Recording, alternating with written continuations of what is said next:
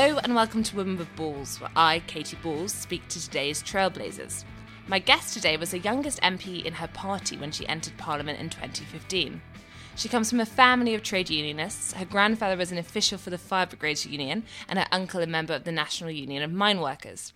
She was described by former House of Commons Speaker John Bercow as possessing a terrier-like intensity in her pursuit of government ministers for answers, and of ongoing rows over the government's Brexit plans and interpretation of the Northern Ireland Protocol. Her role in Keir Starmer's shadow cabinet as the Shadow Secretary for Northern Ireland puts her in the perfect position to do just that. My guest today is Louise Haigh. Did I get anything wrong? I'm just disappointed he didn't call me a Yorkshire Terrier. That was the obvious. Next time, maybe Lindsay Hoyle can do that. Maybe, yeah. I'll put it in his head. So thank you for joining us today, and in person as well. We're hoping we get to do more in-person podcasts, but with the current political weather, we will see. On this podcast, we like to begin by just talking a little bit about what you're doing before you became a politician. Mm-hmm. So you were born in Sheffield. Your mother brought you and your brother up. Would you describe yours as a happy childhood? Oh, definitely. My parents divorced when I was in my very early teens, just before I was a teenager. But my mum, as you say, brought me and my brother up. Me and my brother are very, very close in age. He's a year, a month and a day younger than me. So it's about as close as you can be without actually being twins, and we're still very close. Does that mean you get to be like the bossy older sister? Oh, 100%. Yeah. My mum always used to say when we were sort of falling out and fighting when we were little that, you know, one day he'd be bigger than me and he'd beat me up in return. But fortunately, that's never come to pass. He lives just outside London now and he works for the Metro newspaper as a sports journalist. He's constantly replying to my Twitter trolls and defending me on social media, which I appreciate. Although sometimes I think it just encourages them even further. So yeah. Yeah, I also noticed on Twitter recently, if you obviously reply to someone's 7 followers, no one's going to see it until you reply, and then everyone sees it. Exactly, and that's what they're asking for, isn't it? You know, they're asking for that kind of notoriety. Yeah, he thinks he's being helpful, but I'm not 100% sure. Yeah, no, definitely a very happy childhood growing up in Sheffield, and I'm so proud to represent my home city now and represent my family as well back in Sheffield. You know, my dad lives in my constituency. It was the first time he ever voted Labour when he was forced to vote for me in 2015. Kind of have to when it's your own surname on the ballot paper. Yeah, though we have had guests on the podcast before whose parents have not voted for them. But it tends to be Tories and families where the parents are Labour. Okay. Right. Maybe a bit more tribal. How does your dad normally lean? So my dad is very, very traditional. You know, when we were growing up, I would ask him how he'd vote, and he said, well, there's such a thing as a secret ballot in this country, Louise. So I'm not 100%, I'm pretty sure he voted Lib Dem before he voted for me. Yeah, my dad will never tell me how he votes. Now, you attended a private school, but you've since said that you don't support private schools. So I just wondered, was that anything to do with your personal experience of that school? Was it just more generally a policy thing? I mean, I was really, really lucky that I was able to go to that my parents sent me to the school I did, and I want every child to have the same access to the kind of education that I did. If I had children myself, I wouldn't choose to send them to a private school. That was my parents' decision, and I just want to make sure that every local school for every kid is of that same standard. I mentioned in the introduction that in your extended family there are trade unionists, and I just wondered, was politics something that came up much when you were growing up? Was yours a particularly political family? No, it's funny. It was always in the background, really, of my family. So neither of my parents are kind of explicitly political, though my mum has in the last few years joined the Labour Party. In fact, she's another one who was a late convert to Labour. She only voted Labour for the first time in 2010, which was a very strange year to come to Labour for the first time. But credit yourself for bringing them all in. Yeah, definitely, very much so. So yeah, neither of them were ever particularly expressly political, but it was always there in the background. So you mentioned in the intro that my uncle was a miner and he worked down Markham Pit. He was on strike in the 80s. My granddad, who I never met, he worked for the fire service. He wasn't a firefighter himself because he'd actually lost a leg in the Second World War. He was a Marine commando and he had his leg blown off. So he worked in the control room, but he was very active in the Fire Brigades Union. And then my aunt, my mum's sister, moved to South Africa in the 70s and worked for the International Committee of the Red Cross, campaigned against apartheid, would harbour ANC activists in her flat in Pretoria and help smuggle stuff in for prisoners that were on Robben Island. So always been very much in the background of my family and my extended family, very, very political. So I guess it kind of seeped into me that way. But it wasn't really until my very late teens that I became party political. And it was because of a teacher at my school, actually, my economics teacher, who kind of obviously never encouraged me to join the Labour Party, because a teacher would never do such a thing, but kind of opened my eyes to where my values fit in the party political landscape. I don't think I'd ever actually met anyone else that was a member of a political party until that moment. So it was him that really inspired me to join and become active in the Labour Party. Now, you studied briefly at LSE, government and economics, but you didn't complete your degree there. You moved. You previously said you didn't really enjoy student life there. What was it about LSE? I remember looking around some London unis, and I don't know if it seemed like there was that much community. No, I think that's right. It's a very small campus right in the middle of London, and it's extremely focused academically, which isn't 100% of what you want from university, is it? You want a balance. And I was ready for that balance.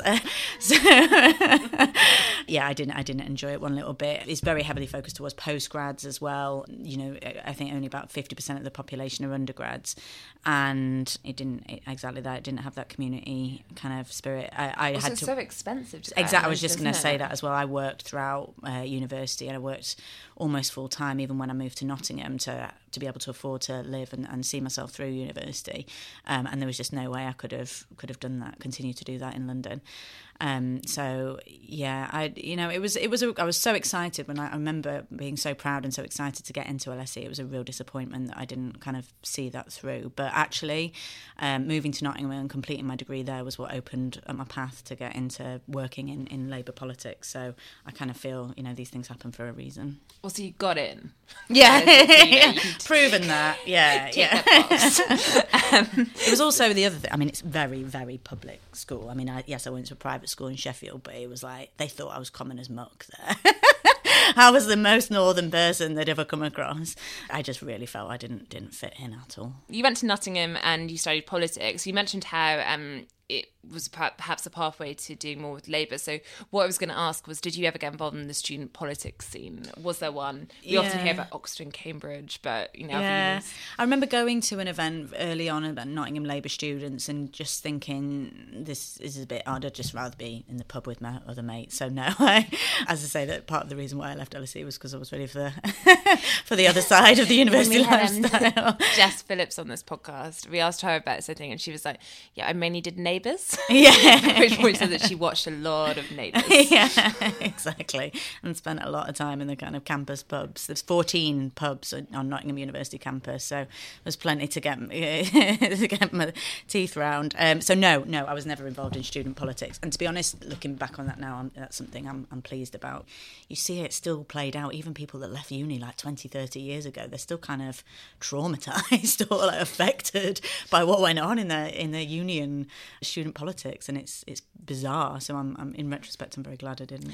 You graduate, and at what point did you decide to have a career in politics? Because prior to becoming an MP, you worked for a few Labour MPs. I very nearly joined the army on leaving university. I'd graduated in 2008, and there were basically no jobs around at all. All the graduate programmes had closed up, even the internship programmes had all closed down, and so I was attracted to going to Sandhurst. I had my place booked at Sandhurst to go and apply there, and then it was whilst I was waiting for that to come up that Graham Allen, who was the MP for Nottingham North at the time, advertised around the politics department and said he took in and advertised that he had a vacancy for a researcher. He gave that every year to someone who'd completed politics at Nottingham, and I just went for it, never having, I don't think at that point I'd actually ever met an MP before either, so I just sort of took a shot, got it, and then ended up working down in Parliament. That was the first time I'd ever set foot in Parliament as well, when I started working for him, and that opened up a whole world of access to the Labour Party and to national Labour Party politics that I hadn't really engaged in before.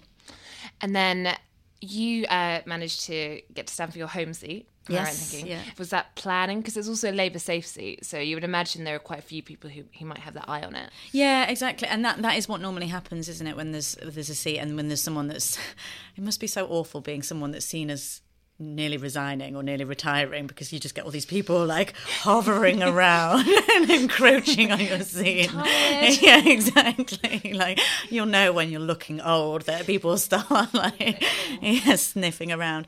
But actually, in Sheffield Healy, my predecessor Meg Munn retired really quite unexpectedly. She was only in her mid-50s. She'd only done 10 years, so I don't think nobody really expected her to go, and it came a bit out of the blue. So there wasn't really anybody that was an obvious successor, and it was my union that gave me a ring and said, "What do you think? Do you fancy it? It's likely going to be an all-women shortlist." And I was like, no, don't be daft. I was 26 at the time, and I just thought I didn't stand a cat and owl's chance. But they said, just why don't you try it? Just throw your cat in the ring. Throw your hat in the ring. Why not? Just throw a hat everything. or a cat. Yeah, just throw something in the ring.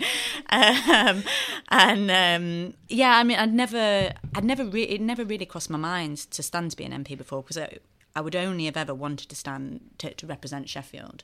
It never occurred to me that I would ever have an opportunity to do that, because I was away living in London. I'd moved down to London and carried on living in London after my degree, and I just didn't think there would be an option. So when that came up, I thought, yeah, we'll give it a shot. And then after a 7-week, very intensive selection period, I won, and then a year later I was elected. So it was a bit of a whirlwind.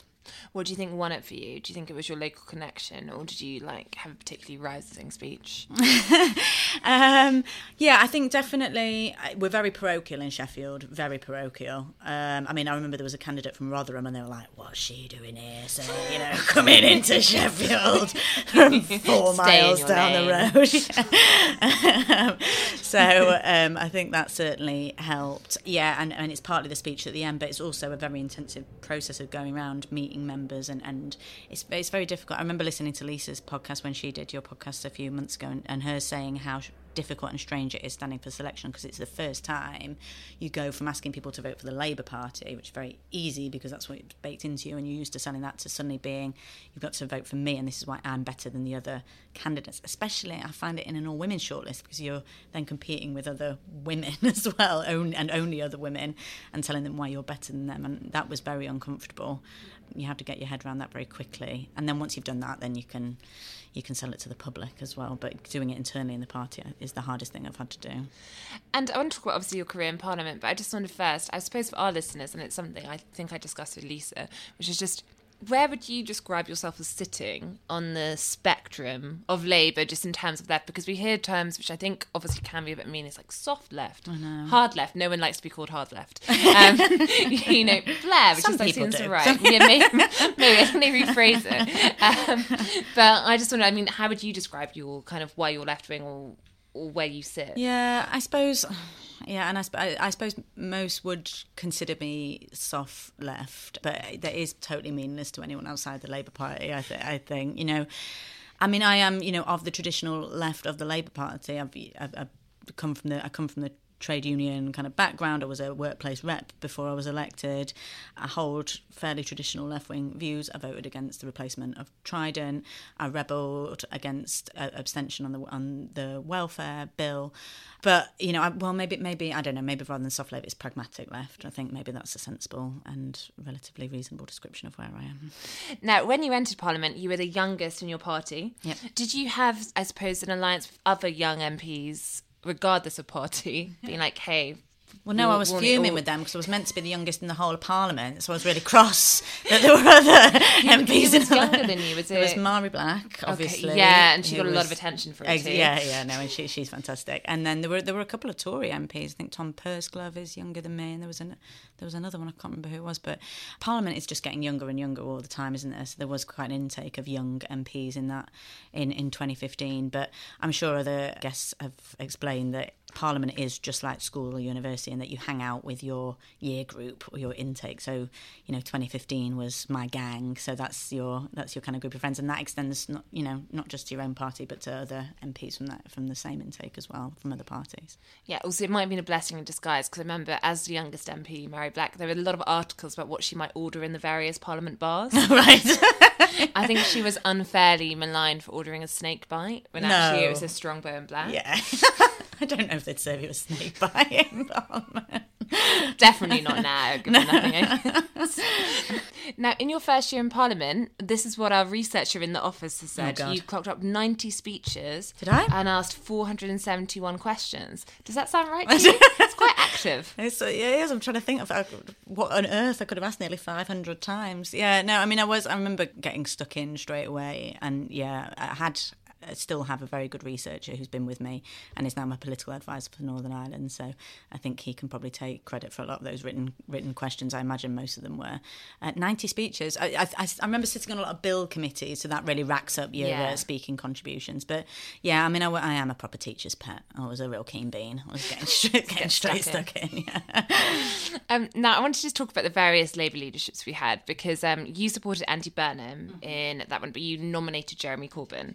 Now, lots of chat from various people, such as Margaret Beckett, who, you know, when people think back to that. I was just wondering, given you then supported Owen Smith, do you stand by nominating Jeremy Corbyn? You know, people that, we'll get him on the ballot, we'll increase the debate. Yeah. If you think of everything that followed, is it a decision you regret or not? It's something I think about and have thought about an awful lot. You know, I remember having this conversation with Andy and his team at the time, and because I entered Parliament feeling very much on the left of the party, and Andy was making those noises, but then it felt kind of like he'd just banked the left support as soon as he got on the ballot, and then started tacking in directions that I wasn't comfortable with. So around the welfare bill, saying he wasn't going to take any support from the trade unions, and it all made me quite uncomfortable. So that was really the main reason that I nominated Jeremy, because it wasn't just to get him on the ballot, it wasn't just to hear his voice, but actually to make sure that there was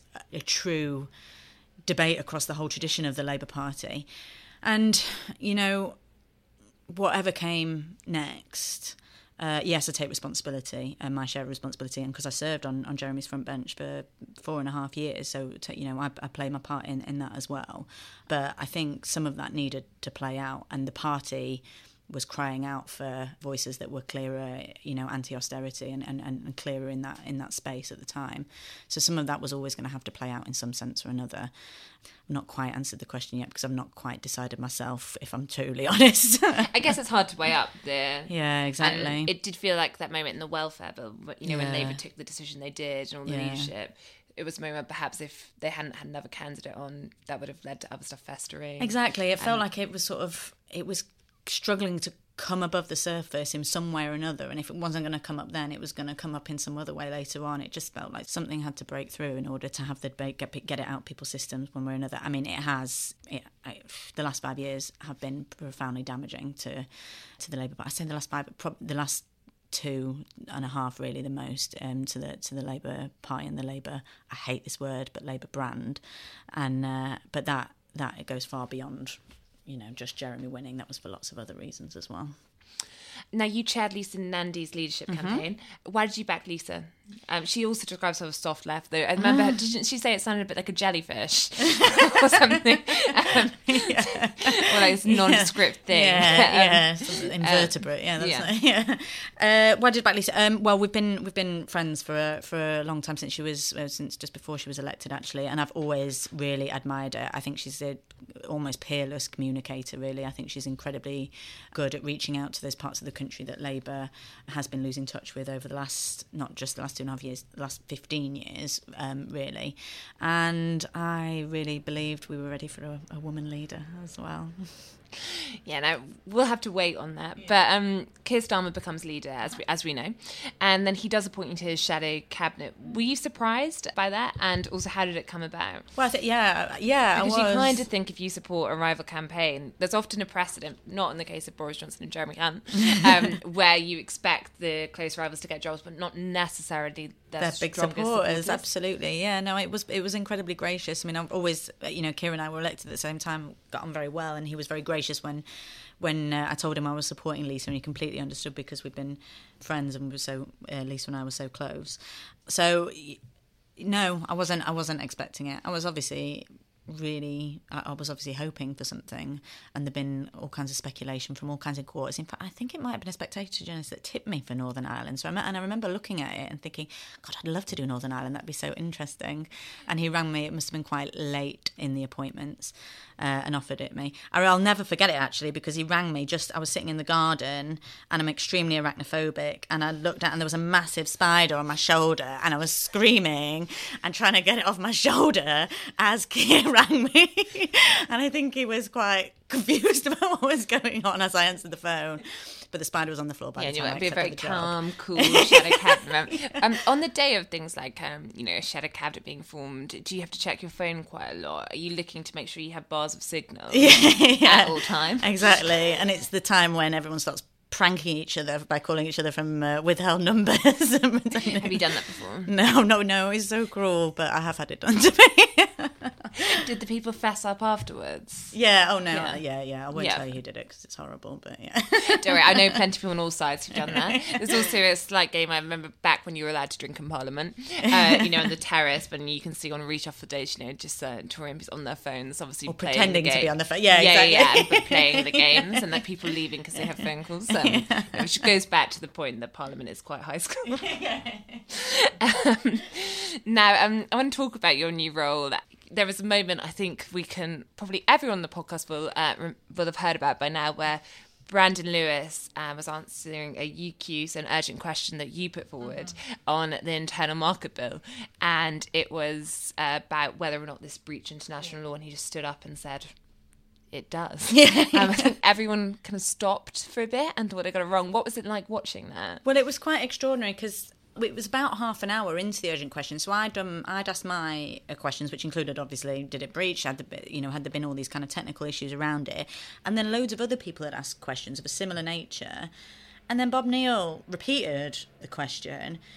And Brandon Lewis said, "Oh yeah, and it breaches international law in a limited and specific way." And he just threw it in so casually, and me and Bob Neill were just looking at each other.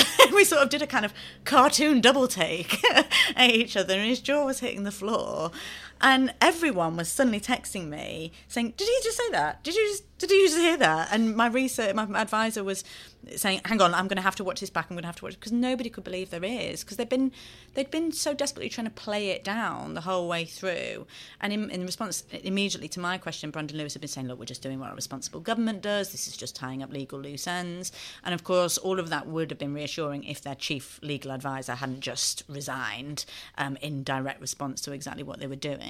And then to admit later on, it was extremely confusing, and I have to admit I half wondered whether he'd read out the thing that said, "Do not read this bit out," by accident. So, and the whole last couple of weeks really have been incredibly baffling, because it's just not been clear exactly what the government is trying to achieve and what their motivations are. If this was to try and push the EU into coming towards them on certain negotiations, it's completely failed. All it's done is serve to ratchet up tensions and make agreement much less likely.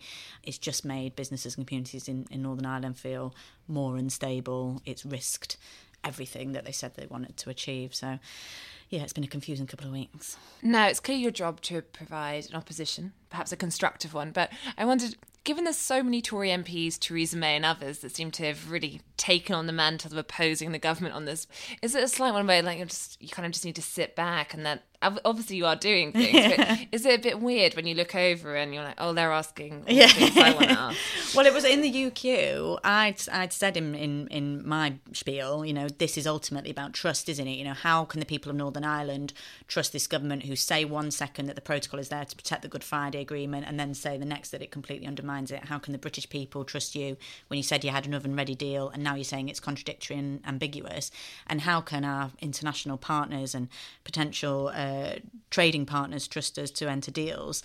And then Theresa May got up, and I thought, I have to say, because I'd said at the beginning, Labour wants us to get a deal. I thought she was going to stand up and, say, well, it's nice finally that you do. I thought she was going to have a go at me, but actually she then just immediately repeated the lines that I'd used, which was exactly like, how can we be trusted on the world stage? And of course, obviously a former Prime Minister saying it is much more interesting than me saying it, so she really stole my thunder. But it's fine, if the Tories are falling out amongst themselves, then that's obviously much more media worthy, and that's going to have more impact on the government. So we're more than happy to sit back and allow that to happen. Now I want to ask you just about this new parliament, because I think you've spoken about it previously, but the last parliament we saw lots of female MPs decide not to stand for re-election. We know there's a lot of abuse out there. Do you think things have improved just by the fact that perhaps we're not, at that point where everything was very febrile over Brexit, or do you think there's still a problem in terms of abuse towards MPs? Through the latter months of last year, it was really bad, wasn't it? There were repeated violent and death threats, particularly to female MPs. I was talking to Anna Turley the other day, who lost her seat in Redcar, and she had, marches, I think, by the EDL or, against her specifically through her seat. People were feeling very vulnerable. Things aren't quite as febrile or feel quite as dangerous as they did then. But in terms of abuse and comments on looks and general appearance, and I had a guy who's very involved in the Defund the BBC campaign the other day tweeting about, I should have more decorum because I've got dyed red hair. There's, I get constant comments on my appearance on social media. It's a real delicate balance, isn't it? Because you want to call it out and you want to show how ridiculous it is, but you also don't want to put off other women from coming in. And I think the more we talk about it and the more we highlight it, the more off-putting it is, particularly to younger women and not just women, but people from ethnic minority and LGBT and people who are disabled. It's as bad as it is being a woman in politics. It's even more horrific for people from any kind of that background. So no, I think things are getting worse. If anything, I don't think the social media companies are doing anything to address it at all.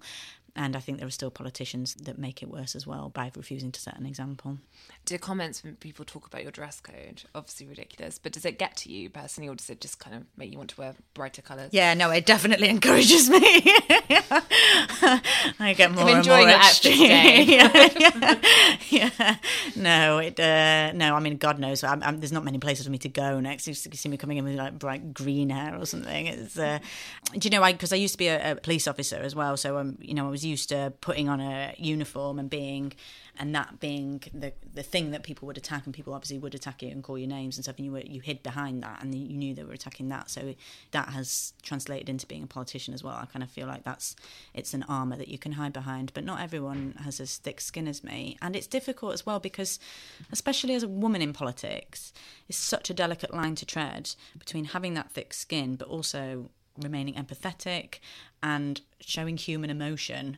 And you can so easily tip one way or another and then fall foul of being accused of either being inhuman or aping men or being too thin-skinned. So you can't win. Now, a few very final things. First of just, we have had this week Keir Starmer's leadership speech, the rather strange digital conference. So I think he had got to address an empty museum. But at 9 a.m, not something I think anyone particularly envies, but seemed to pull it off. At least it wasn't post-conference hangover. We all had that to thank for. That was a good point, actually. Just drinking alone in that case. But I think one of the things he said in his speech, which I think has riled someone in the one side of the Labour base, was kind of this idea that Labour was being read as Labour deserving or needing to take accountability for the election loss that they just had. And you've seen Momentum, for example, come out and be quite critical of that. Do you think Starmer and probably Labour leadership more generally needs to try to keep groups like Momentum on side? Do you think they're still important? I think the membership is incredibly important, and it is a strength, and it's a strength that we don't use, I don't think, anywhere near effectively enough. Momentum, or kind of Momentum are a broad base of members within the party, and there are some that I perhaps would say don't necessarily support the concept of parliamentary democracy, and in which case they don't belong in the Labour Party. But there are plenty of members of Momentum that are young and were inspired by Jeremy's leadership to join the party and need to be kept on board and need to be listened to. But, in terms of deserving to lose, I think we all need to take responsibility for the election defeat. I don't think Keir was blaming ordinary members that were out there pounding the streets. I think he's saying that we all need to reflect on the roles that we all played and face some hard truths. And when you look at that result, what do you think was do you think it was a mix of factors that led to the result there was? Because some will point to Jeremy Corbyn specifically, others point to Brexit. Yeah, I mean, I suppose lack of economic credibility. Yeah, so it's a combination of all those, isn't it? Yeah, and each of them compounded the other. Sorry. Yeah, exactly. But like I was out in just to the south of my neighbouring seat is North East Derbyshire, which Labour lost in 2017 to the Tories. It was a 2,000 majority, and it's now a 14,000 majority. I think it's not far off. I spent an awful lot of time there in the general election, and we flooded it with activists, and it was exactly that. It was a combination of Jeremy, of Brexit, but that seat has been on the long-term decline, as I say, since 2005. So it's not just Jeremy. They didn't like Ed either. They didn't particularly like Gordon Brown. And so this is why Keir's emphasis on a new leadership certainly isn't just a differentiation with Jeremy or even with Boris. It's something that we've never seen before. Now, slightly lighter questions to end, quickfire. If you could have any former two Labour leaders round for a dinner, they can be dead, obviously would bring back to life. Who would you have? We would do rule of six, but I just think then we're going to get everyone in. So, yeah, exactly. So we're just looking ahead, basically, to November rules. Yeah. Attlee and Wilson, I think. Okay, yeah, I'd be most interested to hear And from them. same for former Tory leaders, if you have to have two round. Given my current role, I'd be interested to speak to John Major, because he led the way on the Good Friday Agreement. Ted Heath would be interesting. I would be interested to talk to Ted Heath, yeah. And just about do you have any friends who are Tory? Obviously, famous question for someone in your party no longer left. Well, I play on the women's parliamentary football team, and I get and Tracy Crouch plays on that, and Gillian Keegan. I'm good mates with. Okay, and then the final question is one we ask everyone, which is just, what is the worst advice you've ever been given? Yeah, it's an interesting one that I've been reflecting on this, and I'm actually really lucky to be surrounded by lots of good mates. My problem is that I don't listen to their good advice. So my worst advice is only advice I've ever given myself. I was asking a couple of mates this, and my friend Gloria Di Piero, who was the MP for Ashfield, did remind me that she has repeatedly advised me to dye my hair blonde, and I think that's probably the worst advice I've received, because I would look completely ridiculous. We get more comments. Yeah. Thank you, Lise, and thank you for listening. And if you'd like to send us your feedback on this podcast or any other many podcasts, please do get in touch. Just email us at podcast@spectator.co.uk.